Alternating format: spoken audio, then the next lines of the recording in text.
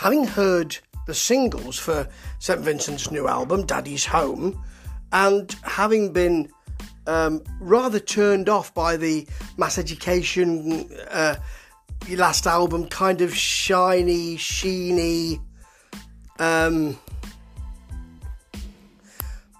dance floor feel, I suppose. It seemed a bit faceless. I was really looking forward to this, and I've not been disappointed. Yes, there's a lot of kind of yacht rock feel, synthesizers in here, Wurlitzer in here. Always, though, sounds like an electric piano, which is just gorgeous. And that's the central spine of this album, but you don't just get that. You do get that sometimes, but you don't just get that. There is a real feeling of worry and fear and something portentous about to go wrong in this album.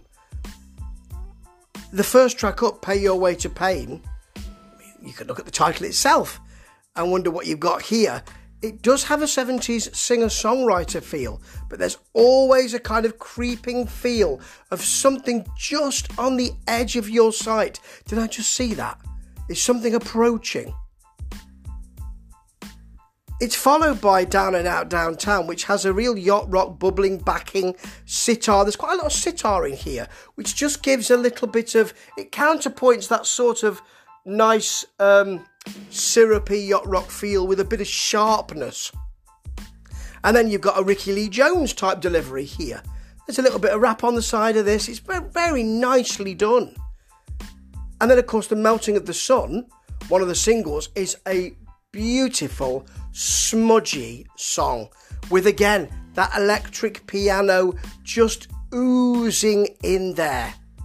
You've got the same sort of electric piano on Down, but there's a nice, tough, sharp, skittish, almost paranoid or neurotic Talking Heads feel to this.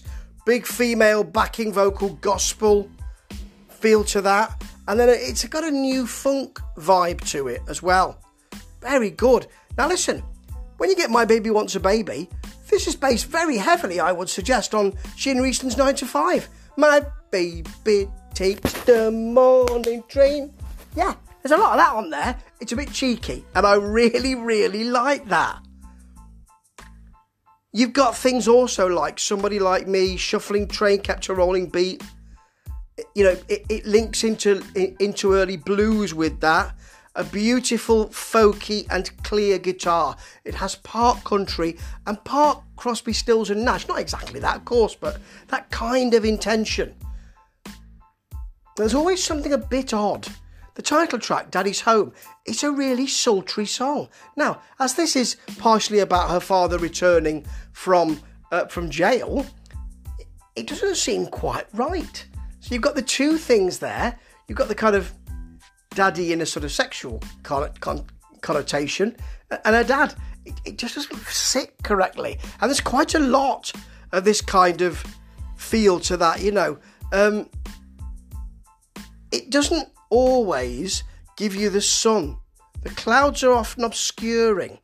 But, you know, to finish with, well, more or less finish with, at the holiday party, nice scudding beat, fruity horns in there. First time that horns are used here. They're used judiciously and quite right too. And a lovely lounge piano. It's almost as if it's the background to a lovely chat that you're having with mates. This is a beautiful piece of work. It's very simple. It's very different to what's happened before. And I really like that. This is a whole new sound. Quite on point, quite 70s, quite yacht rock. That's big at the moment, but always with something that makes you question, should we really be enjoying ourselves, or is the other shoe about to fall? It's a 5 out of 5, and I really hope it isn't, because this one should run and run. Ta-ta.